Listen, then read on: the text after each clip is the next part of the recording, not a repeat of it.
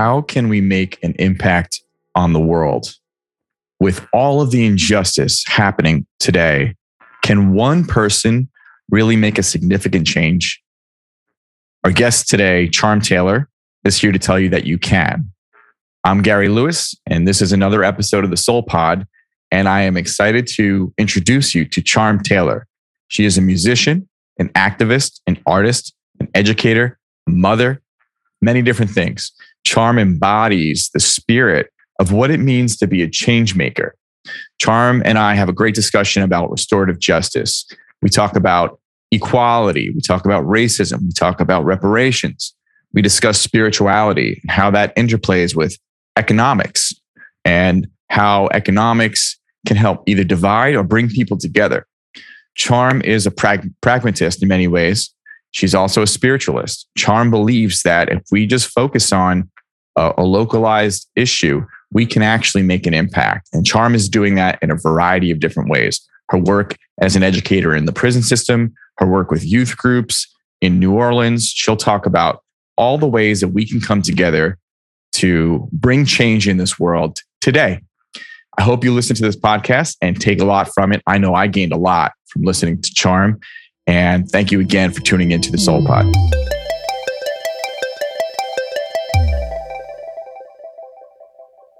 Charm Taylor, nice to have you on. Peace, family. How you doing?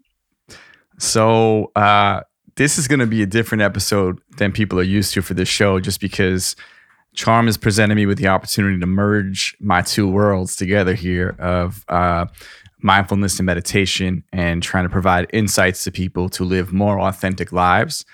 And then also, that's just my natural interest, whether it's professional, personal, whatever, it's everything for me.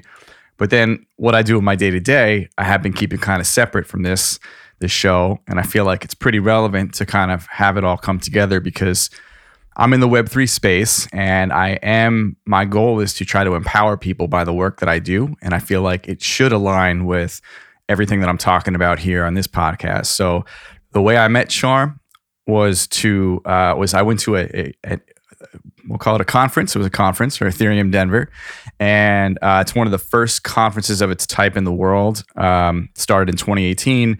So huge conference with all sorts of folks that are interested in cryptocurrency, that are interested in blockchain, that are interested in Web3, that are interested in NFTs, the metaverse, you name it. And decentralization, just the philosophies of it. And so when I was in this conference, my goal was just to network with people, get to meet some folks in the space. And then I wandered up to this little enclave in the middle of one of the buildings there called the Sports Castle. And that's where I found Charm and her crew of, you say MetaMatriarchs is the term, right, for everybody. And you had a huge setup. They had an amazing setup, which was a totally different vibe than the rest of the entire conference. It was just super chill, super relaxed, the minute you walked in, the energy was just on a different frequency. And it was obvious the intentionality that went into that. And then when I spoke with Charm, honestly, Charm, I didn't tell you this, but I was blown away by your energy. I was like, okay, we got someone who's emotive, someone who's different here, something coming out of her, some aura that's just powerful. And you embodied that. So I didn't even know exactly what you did at that time. I was just like, I knew that, I would love to have a conversation with you where we could kind of just discuss what's interesting to you, because I knew that it was clear you have something to say, and you have such, I felt placid, I felt tranquil, I felt at ease in your presence. And I feel like that's a gift, because not many people can do that, particularly in that setting where I was like all buzzy around, kind of everybody's just trying to give business cards, talk about what they're working on, all good stuff, but like very much rooted in conceptual, very much rooted in, kind of intellectually, what are we doing? How are we engaging? Whereas I felt like my chakras were sort of, rocked when I went into your space. And that's kind of what I didn't expect it. And I didn't know I was looking for that, but I was like, this is amazing. So thank you for that. And why don't you just talk a little bit about who you are and like what brought you to Denver and what you're interested in? So first of all, thank you, Gary, for just affirming the alignment between our intention and our impact. Felt always means a lot. So the roses, that's what we call ourselves, the roses, the MetaMatriarchs. And that's, my flower ally is the rose. And really, if you think about the principality of roses, you have to approach a rose bush with care, with being gentle, being intentional. There are thorns there. There are buds there, though. There are things that are coming that are on the horizon, and there are things that have already blossomed beautifully. And so it's really like, to me, a holistic representation of what our journey is, like this thing with love. Whether or not it's unconditional, I'm not here to debate that, but I will say that it is an eternal thing. It's a thing that we long for. It's a thing that we enact, we can embody, we can attract.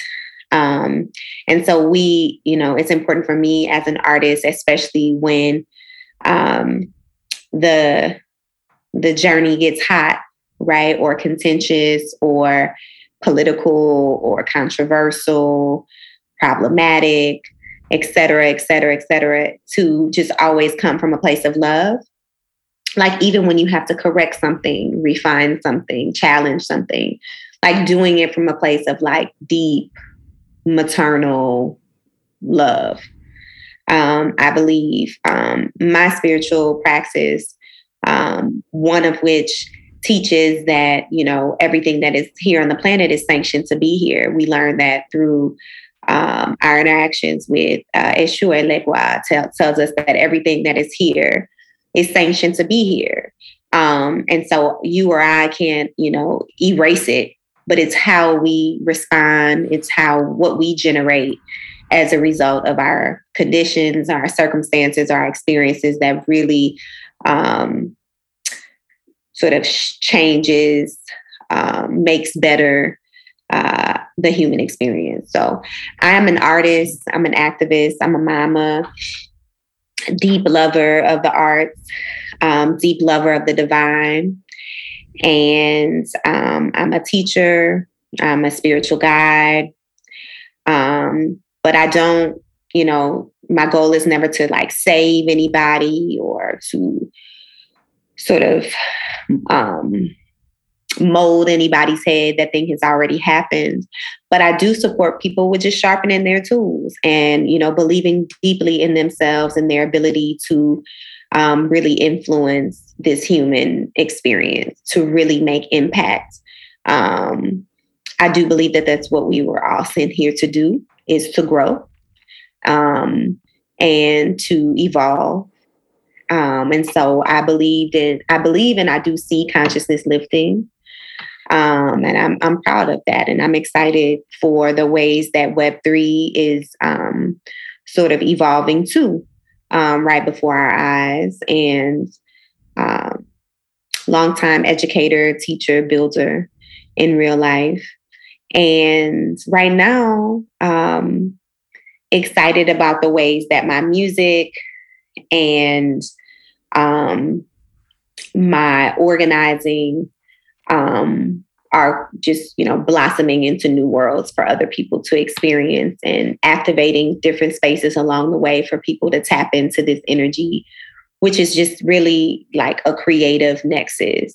And if I can, influence hundreds of thousands of people to believe in themselves very deeply, to do the things that they were sent here to do, or to figure out what that is, I think that we're all better because of that. Not from doing the thing that we were told we had to do, or to keep doing the thing that that brings us discontentment, or to keep drumming at this thing because we're like, oh, ends meet. We got to make ends meet. We got to work to live. Instead of, we have to do work that leads to change, or do work that leads to liberation, or do work that leads to fulfillment. I believe in that. So that's the work that I do. That's a lot. Thank you for sharing that. You've got, like you said, it's a nexus. So you've got a lot of it kind of collaborates and comes together naturally. It sounds like your art is probably influenced by your desire to restore, and that everything else you're talking about, you sound, I'm sure you express yourself coming from those positions, coming from that place.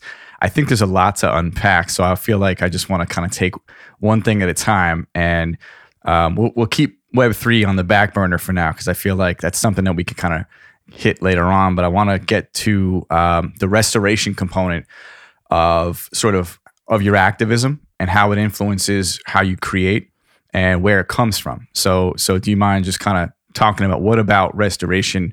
Why is it something that's at the forefront of your mind? Like, what about it? How do you want to impact in that space? Well, I know that conflict is natural, and I think it can be healthy.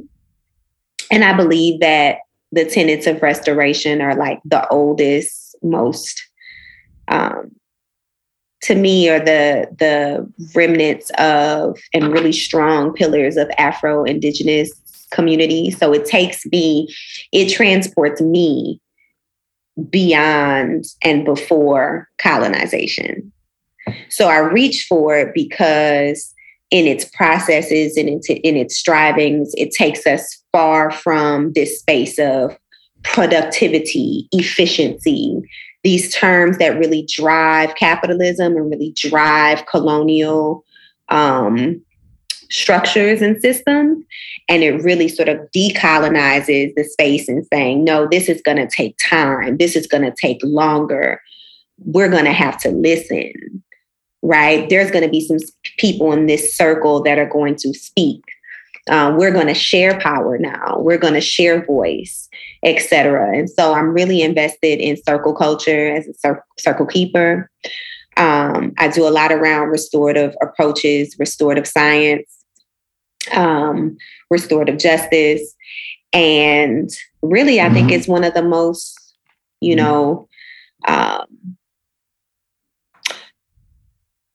I certainly think that it is centering humanity in ways that other systems I have known or been conditioned under just doesn't do.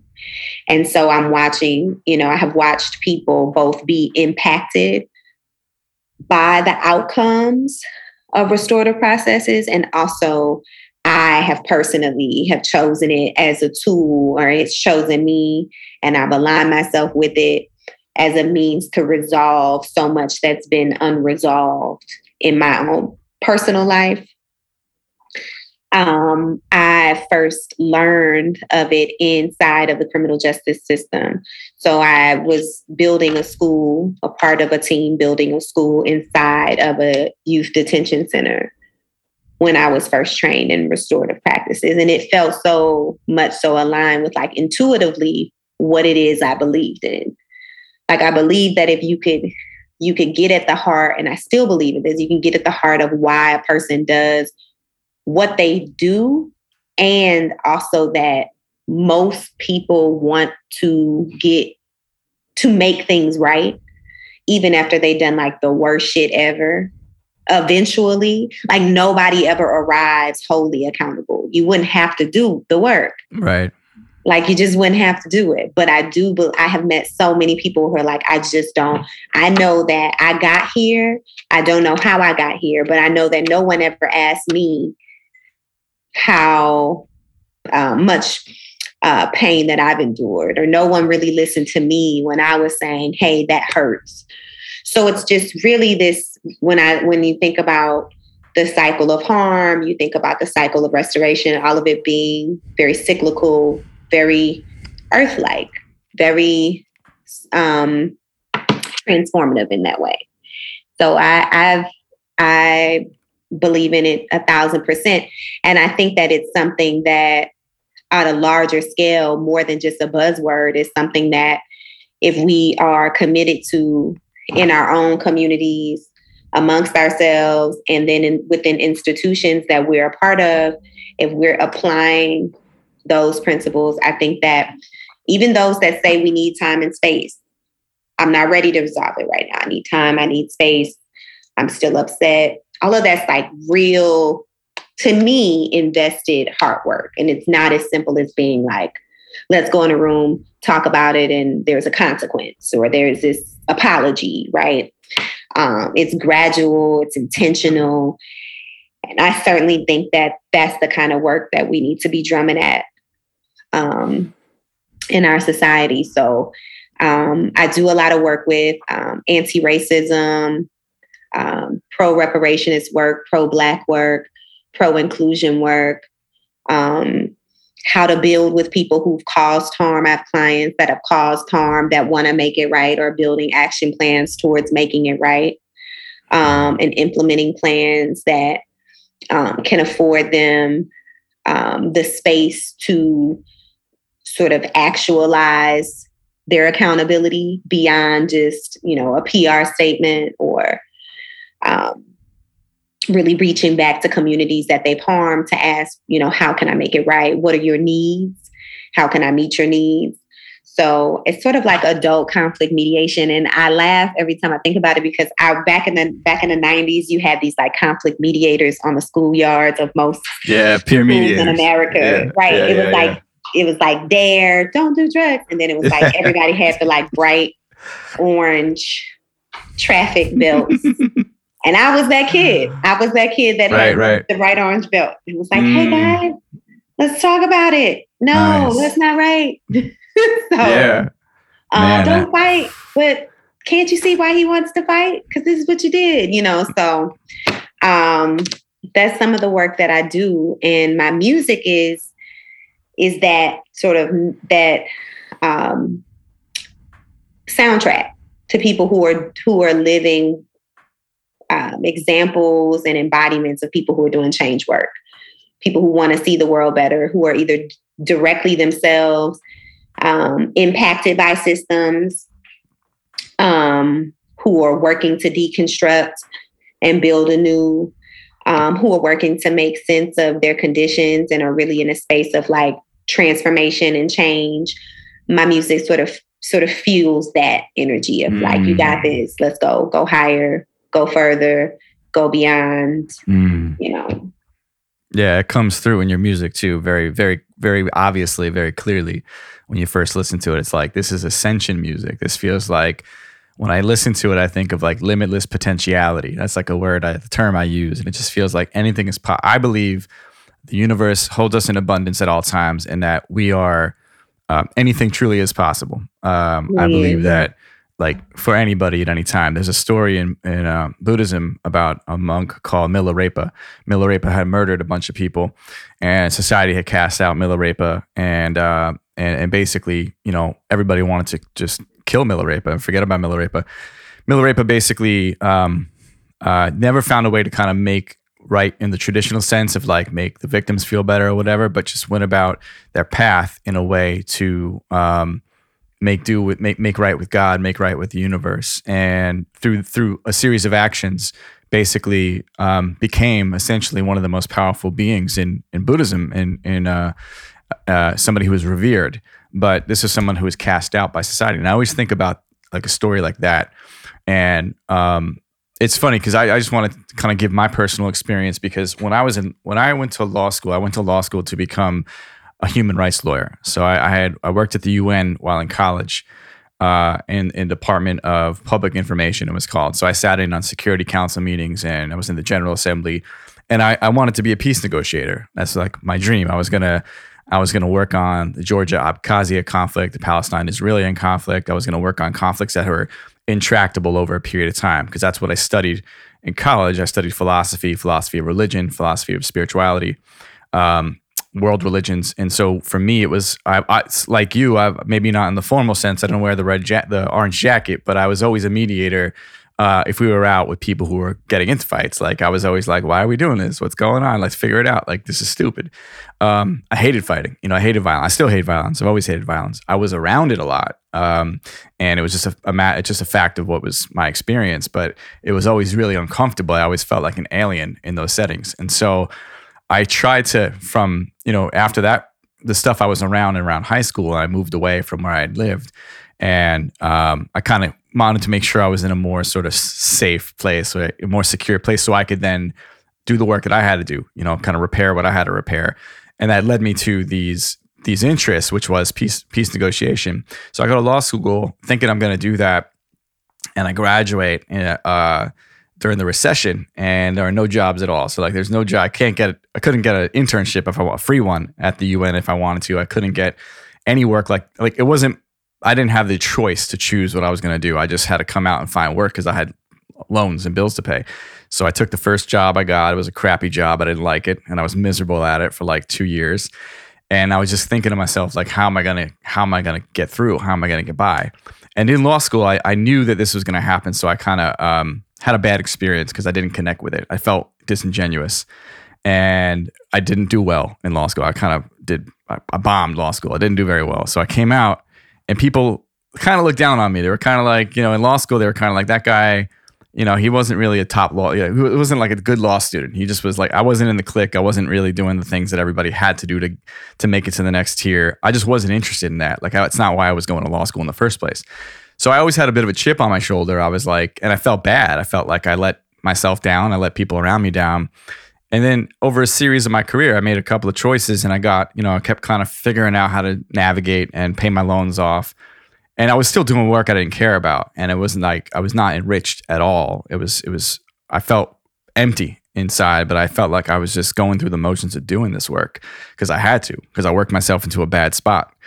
And I eventually got to a place where I had the opportunity to join the DOJ, to join the U.S. Attorney's Office. Now, I had never, ever dreamed of being a prosecutor. I had never thought about it, but I knew that it held such prestige in the eyes of my professors, in the eyes of my classmates, in the eyes of others. And I felt such a void internally that I felt like I was still trying to prove something to somebody. So I thought, this opportunity is not going to ever come around again. I don't know what this job is. I'm not somebody. There are people that go to that job that are like, I want to do this work. Like, I want to be a prosecutor, blah, blah, blah.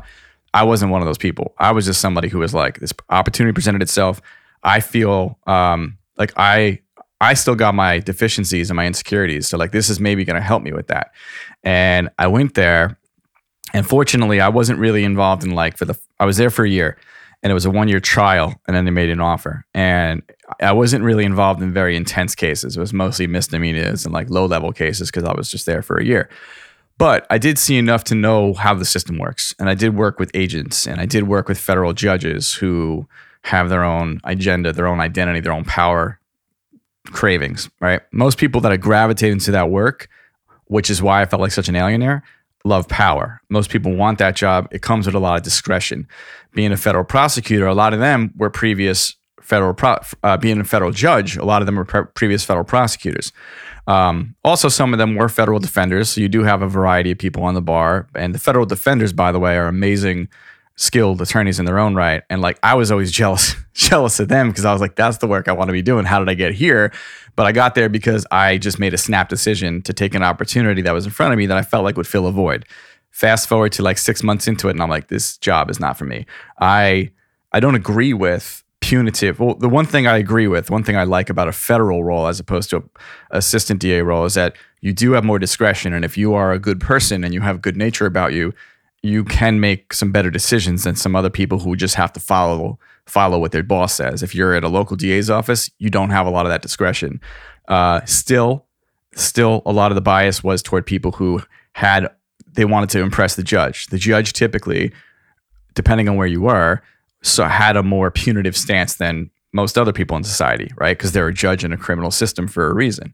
So I always felt like there was this weird charade going on where you want to do right by people. Like, I was always like, dismiss. And my boss was like, no, we can't dismiss every case. I was like, but they have a reason. He's like, yeah, but I mean, there's still a certain expectation. I'm like, well, what's the expectation? I'm like, if we can free the courts up of nonsense, and we could find the good in what someone's trying to do and see what they're doing, that to hear them out and actually understand there's something to this, why wouldn't we opt for that? And there are just some people that don't feel that way, and they're in that system, and they perpetuate this. And so we could talk about all sorts of stuff, federal sentencing guidelines. There's mandatory minimums, right? There's all sorts of bullshit that you do this, some minor drug cases, and you could end up, if you have a couple of offenses, you get a mandatory sentencing guideline, a mandatory minimum, and that means that can't be knocked down. In rare cases it can, but for the most part, you could get hit with 3 little charges of drugs, and then all of a sudden you're doing 10 years for 3 little charges. And that was insane to me. And I was just like, no, I can't. This is not who I am. I can't throw someone. First of all, I feel wrong putting someone in jail. Like, I just don't believe in jail, honestly. So that was probably a red flag. Like, I get there and I'm like, maybe, until you're in it. Until I was in it, I was like, well, I'm not really in it. So I don't think I disagree with the idea of jail. And now I actually do. Like, I didn't know that I actually disagreed with jail until I got there, because I always kind of bought into a bunch of hype about like keeping society safe, making sure, well, yeah, what are we going to do? Let everybody out who commits crime and just have everybody be unsafe? No, like, what's the other option? We're going to arrest everybody and throw tons of people that shouldn't be in jail and in jail? Like, what's the middle ground here? But that's all a long way of saying I realized my personal situation was I had to get out of there. And I did. And I had offers to stay there full time and do a career there. And it wasn't my thing. I knew it wasn't going to work for me. I didn't see it. There were better ways I should be spending my time figuring out how we solve the issues in the first place. Like, I knew that was what I was called to do, but it took that experience. It also took me to have my own insecurities to get there and realize, oh shit, I'm here because I didn't use great judgment. I was trying to fill my own personal voids. And so I was coming with my own conditioning, right? Like, everybody, like you said, everybody's got their own stuff, right? So everyone's bringing their own conditioning. And a lot of the prosecutors I dealt with, why do they have that power hunger? They have their own conditioning. They have their own issues, their own stuff that drove them there. So everybody's working with their own shit. And the problem is we have this mechanism that is more punitive than restorative, that is more interested in an eye for an eye than actually forgiving people and finding out why they're there. And we have, for whatever reason in America as a society, the majority of us have perpetuated this system, which is clearly the antithesis of what is good for our society, what actually is going to work for a healing whole society that's going to bring us together. All this hanging on to punitive nature is to divide us, obviously. And why is that happening? There are a number of reasons why. We could talk about the prison industrial complex, of course, right? There's money involved. There's a money incentivization involved. But there's all sorts of other interests too that keep it this way. There's just general divisiveness. There's racism. There's embedded racism. There's all sorts of reasons why these systems exist. And to your point, the reason why when I talk to people about restorative justice, and I've talked to people, I have friends who work for the Innocence Project. I have friends who work for all sorts of different projects that are engaging and actively trying to bring the work of restorative justice to the limelight, and also to bring it into policy as well. But what they find is that when they're engaging most people who don't know much about it, or maybe care enough to be like, yeah, that's not right, we should do something, but aren't doing anything, it's this feeling of like, it's too overwhelming to start. Like, where do we start? This whole system has been in place for so long. How are we ever going to change the penal system? Like, that seems like such a wild idea that one person can make that change. And like you just said, that's total bullshit, because it literally is going to take one person and one person and one person to start doing little pebbles in their local area, right? Start where you are locally. Start raising the issue in a local group. Start raising the issue with your local politicians. Start doing what you got to do in a small way. But it seems so frustrating, and it seems so large scale. People give up. People that I know, or they're just indifferent generally, which is sad and true. Like, we have a huge swath of people that have the luxury of being indifferent until you've been personally impacted by it. You have the luxury of not giving a shit about what's going on in the prison system because you haven't had someone taken away from you. You haven't had a personal experience like that. Yeah. So I just to your point, I think there's a reason why that it's such a difficult thing to get off the ground, when in reality, like you said, it shouldn't be, because there are tangible steps. Yeah. It's actually not arduous at all, but it would have to be deliberate. It has to be intentional. You have to be honest about who benefits when you don't take that route. You have to be honest about, this prison industrial complex. Most people don't know about that. Let me tell you a story. So I was in the second school that I was a part of building was in the prison here in New Orleans. And the time I was coordinating humanities and arts,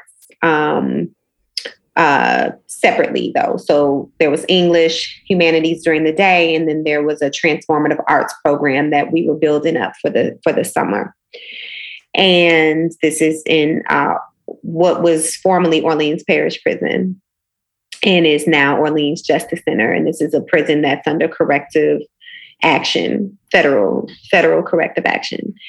And so I was at a education conference. It was a literacy conference. Can you just explain for people what that means? Federal corrective action. What does it mean? This is a prison who has not adhered to any of the legal guidelines for operating a prison humanely, and that already is its own, ironic. Just to say it fully, it's very contradictory. But if you are someone who's like, a prison is certainly a part of the fabric of society, and I don't mean that from a condescending space. I mean that from a space of a person who's never had the interest or the insight to imagine anything other than what has already been placed in front of them as the solution, than just like, a general person who is interested in keeping the status quo, quote unquote, safe and secure, and believes in prisons as a part of that. Then there are guidelines that are sort of govern how and outline how a prison is to be ran in its most highest functioning state, one that does not further. And again, it's so wild to think about. Like, the whole point of the prison is to take away the rights of those who are in prison. And this happens regardless of if you've been proven guilty or not. So a lot of people don't even know that. Like I have come to understand that when I talk specifically about the population of youth that I worked with who were in this prison at the age of 16, 17, right across from adult years, or sharing spaces with adults who were, again, had not had trials, had not been proven guilty of anything. But we call this pre-adjudication. And so the average person is like, what does that mean? That means that, you mean they don't know if they did it? Exactly. You mean they've been there 3 years and they're exactly. So corrective action would say that, how can we do this in a way that doesn't further alienate a citizen, a United States citizen, from his or her, their rights? And, what are the guidelines that would make this the most humane, just, fair system for this person to navigate? And a corrective action would say you have failed in all of these departments, and therefore you need federal oversight to run this prison. So sort of the perfect time then for school to be built in, because one of the ways in which that prison was failing was with upholding the educational rights of the folks who were incarcerated there. The educational right to, depending on the state here, till you're 23, especially if you receive special education services, which most of the incarcerated youth and young adults that I was working with do. But anyway, I was at an education conference that overlapped with my time there, and thinking about ways in which to amplify literacy within the limitations or the parameters of a secure space, wherein accessing technology and other things are just sort of really complicated to do. Teaching reading to someone gave up on teaching reading to, after second grade. How do you do that? And of course, the correlation between, being functional literate or illiterate and being criminalized is what and what, right? So, but I want to share this story. I was checking in at the hotel of the conference, or the convention center of the conference. And I was like, hey, they said, well, what school are you here for? I told them the name of their school. Like, oh, we haven't heard of that school. So I told them, what the school is and where it is. This woman grabs my hand and she says, Oh my God. That's incredible work. Well, I tell you what, there is a boy who robbed me. He took my ring 8 years ago, and you make sure he needs life in prison. What the? Wow. And so, right. Wow. And so like our relationship to property, our relationship to power, our relationship to ownership is so perverted in a way that it sort of further detaches us from our neighbors, other parts of the human experiences that define like our real connection with one another. This is a sister who's an elder, could have been this person's grandmother or great aunt, and could have said anything. And I'm glad she said what she meant. I want it to be true and real. But her real sentiments were not that, oh, I hope he graduates one day. I hope that he's able to restore and make right the things that he said. Her mind was like, the first thing that you do before you teach somebody how to read, when you go back to the jail today, is look this person up and make sure he never gets out of jail because he stole my ring. Yeah. Man, the level of vengeance that like vengeance is more of a popular trait and a quality in society than anything. People think of justice when some people think of justice, they think of vengeance. They don't really think of they think of like, how do we? What's that? That was when I was thinking of when you spoke about, the eye for an eye. So I taught world history for 7 years. And 6 years. And when you think about ancient civilizations and how you think about the code, the eye for an eye, and the archaic, right? This thing that we say we have evolved from, right? That we're so much more.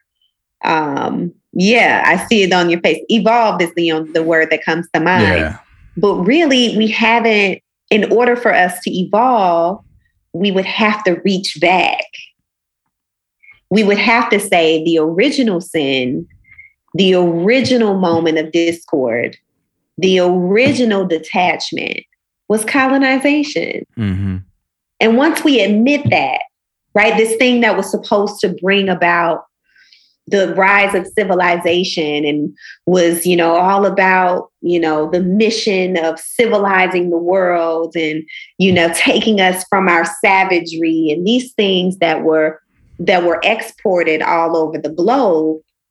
The tenets of colonization would mean that we've actually been stripped from the core of our shared humanity, which is that we've always had ways that were more decentralized than centralized of handling shit when shit got when conflict arises. Like it wasn't this macro level thing where people who don't know you, don't know your mom and them, have no relationship to you or your village, have no relationship to you or your story, then get to judge you on the worst mistake you've ever made in your life or the series of mistakes that you've made in your life, and that you don't get an opportunity to survive those mistakes.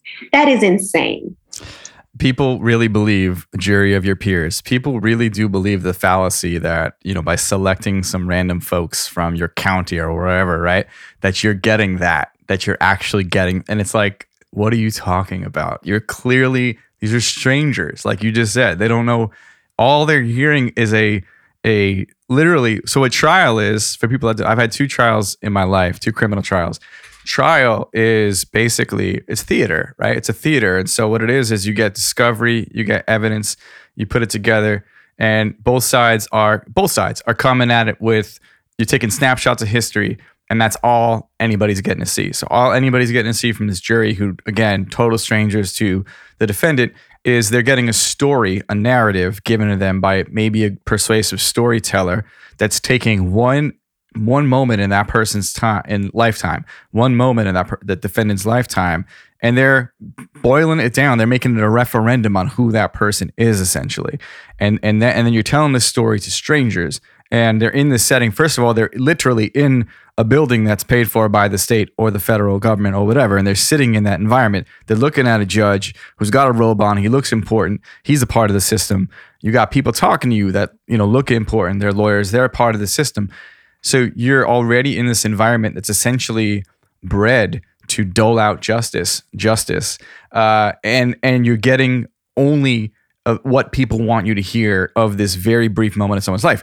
And it's just like, how do you call that fair? It's not fair.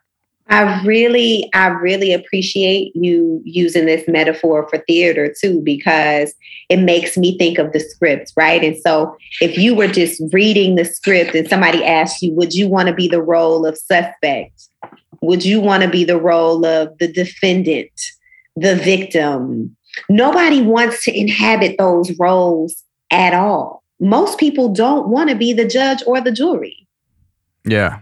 But the system that we have invested in has told us that those are the sort of limited, that is the framework, that is the structure. But, I think that you have a person who's already the crazy data on things like conviction rates after the football game. If LSU loses, how many young Black men go to jail the next day? That's like a fact. That's like if you Googled that right now, there are statisticians who work. Oh, I believe it. Who can say, I will paint a grim picture for you that will shatter your myth of objectivity, will shatter your myths of an unbiased, and you will want to dream a different justice system. You will want to make it good. You would want to make it better. But most people just don't know. So I think there's work that exists in raising awareness. I find like I'm always straddling a line when I'm working with young people, when I'm working with families or in community, where I'm sort of saying like, here's the thing I want you to be aware of. Here's this world that we're building that can be like this. And also here's the current world that we live in. It's this sort of, so I find myself, always seeking ma'at, and that spiritual principle that is balance. What does it look like to move about this in the most balanced way right now? In the most fair way, in the most just way? How can I prepare you for the world that we live in, while also saying, and so we live in this world, you ought to be prepared to dream it new, to build it new. We got to do it again. Are you ready for that work? That's what I was about to ask you. Yeah, I was going to say awareness is one big part of the battle, right? But I'm almost more concerned about the second part of the battle, which is execution on that awareness, right? Because now you have, I think of that title of the climate change documentary with Al Gore, Inconvenient Truth, right? Like what we're talking about is an inconvenient truth, right? So you could make people aware of the truth, and that's all good and great. But it's inconvenient for people that have a lot of other shit going on in front of them that isn't this, right? Like that, unless they've been personally affected, even if they have a good heart, even if they care about people generally, like you have to get people to the level of taking action. And that's always the biggest issue, is like, you could bring awareness. Yeah, no, I'm just saying. So like, this takes me back, though, not to cut your wisdom. No. Takes me back to that first part of the conversation that you were sharing around your spiritual teacher. And you spoke with me about your soul tribe, like your soul collective, your soul consciousness, this group of people that is meant to, you want to talk a little bit about that? Because I think the two are connected. Yeah.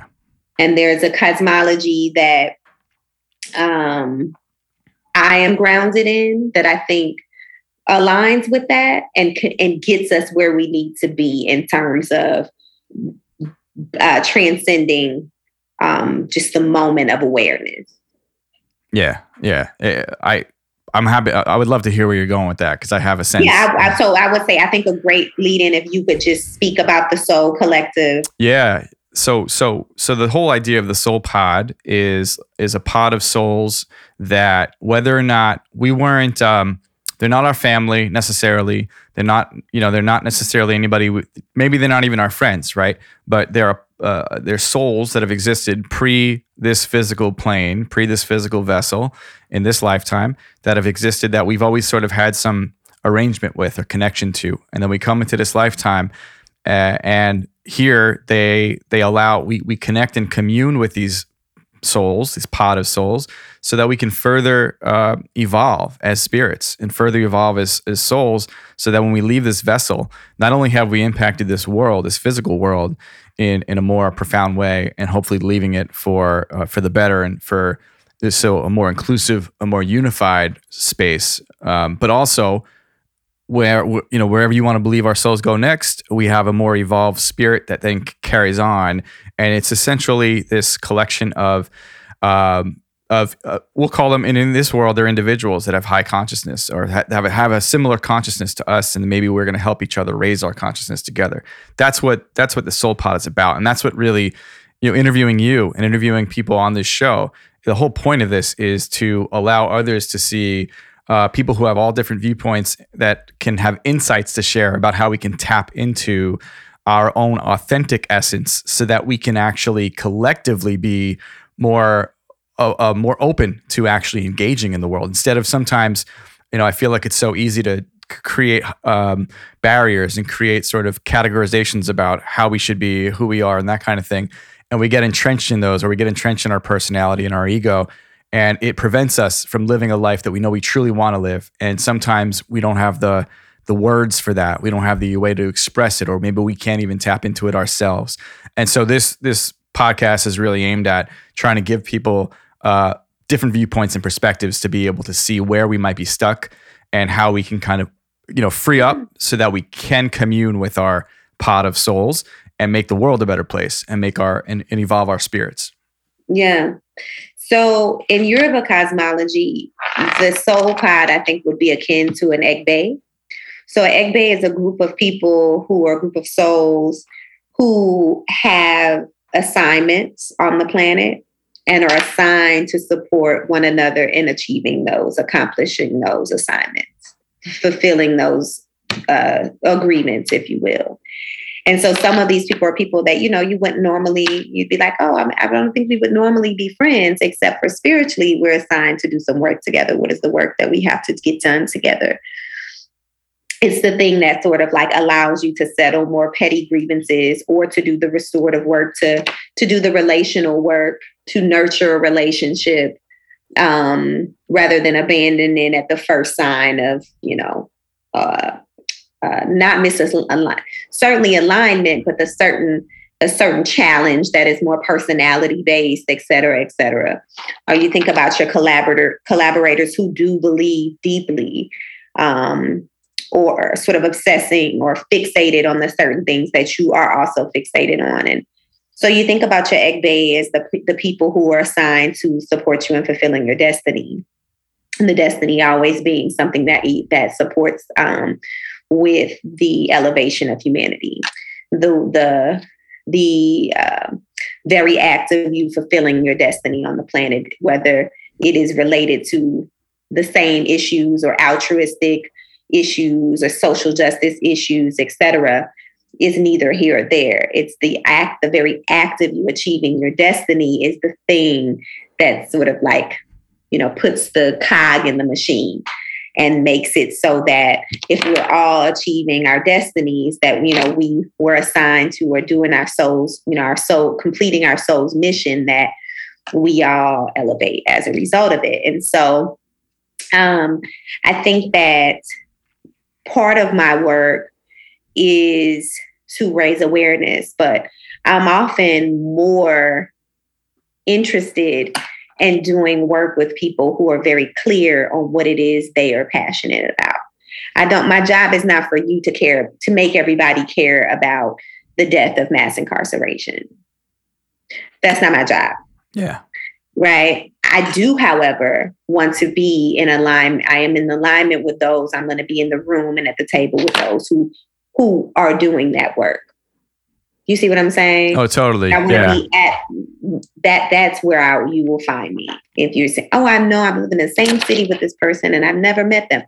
Because our work, our work is our own. And it certainly has not intersected yet. If it is meant to be, it's going to be, because we're going to find ourselves doing the work. And so I think that's it too. I think sometimes we get distracted by like trying to convince everybody else to care about the thing that we care about. And that's kind of like a trick of the soul. That's a trick of the mind. I learned that the mind at a silent retreat a couple years ago. I learned how tricky the mind can be. So when you're trying to focus on something, just on like, developing an equanimous framework, and I am just focused on my breath, and that is all I'm doing. Your mind will be like, are we sleeping? You're like, no, we're not doing the sleeping mind. We're just focused on breathing. Are we doing the memory? Are we creating something? Are we reflecting? Are we doing a comedy? Are we laughing in our mind? So the mind will just be like, until you can master it and allow yourself to focus on the thing that you're meant to focus on. I think that's the same thing in general, is that you meet people from time to time that sort of I have had all kind of people sort of give me, oh, I appreciate the work that you're doing. And, I could never do that. And it's sort of steeped in this, I'm not interested in the glory of the thing. I'm simply saying like, this is something that I have to see through. And this is my medium. I use the music as a medium to get there. It's like my loudspeaker, and my art is going to embody justice. It's going to embody restoration. It's going to embody truth and authenticity. And I wanted to inspire you not to do what I'm doing, but to do what is the thing that is inside of you. That's like, I do actually really care about this thing. And I do actually want. And I think that for people who have access to resources, who haven't quite figured out what it is they care about beyond acquiescing resources, that to me is that moment of like the shift. That's the moment where you're like, when you encounter something that's real and righteous, that's the choice. It's like a test. It's like, and you have the resources to change this, whether your resource is time, money, space, platform, what have you. And if you choose not to do anything except for say, good job, Gary. I love that you have that podcast about mindfulness. That's great, Charm. Great job giving death to mass incarceration and standing up for the youth. But you're just like, you just have the resources and not realizing that now you are actually a barrier. Because your role in that moment of us linking up, that's the role you were supposed to play. I was going to come in the room with the idea, with the story, with the narrative, with the truth, with the experiences, with the people who need you. And you were supposed to say, and I have the resources. Let's go build something beautiful.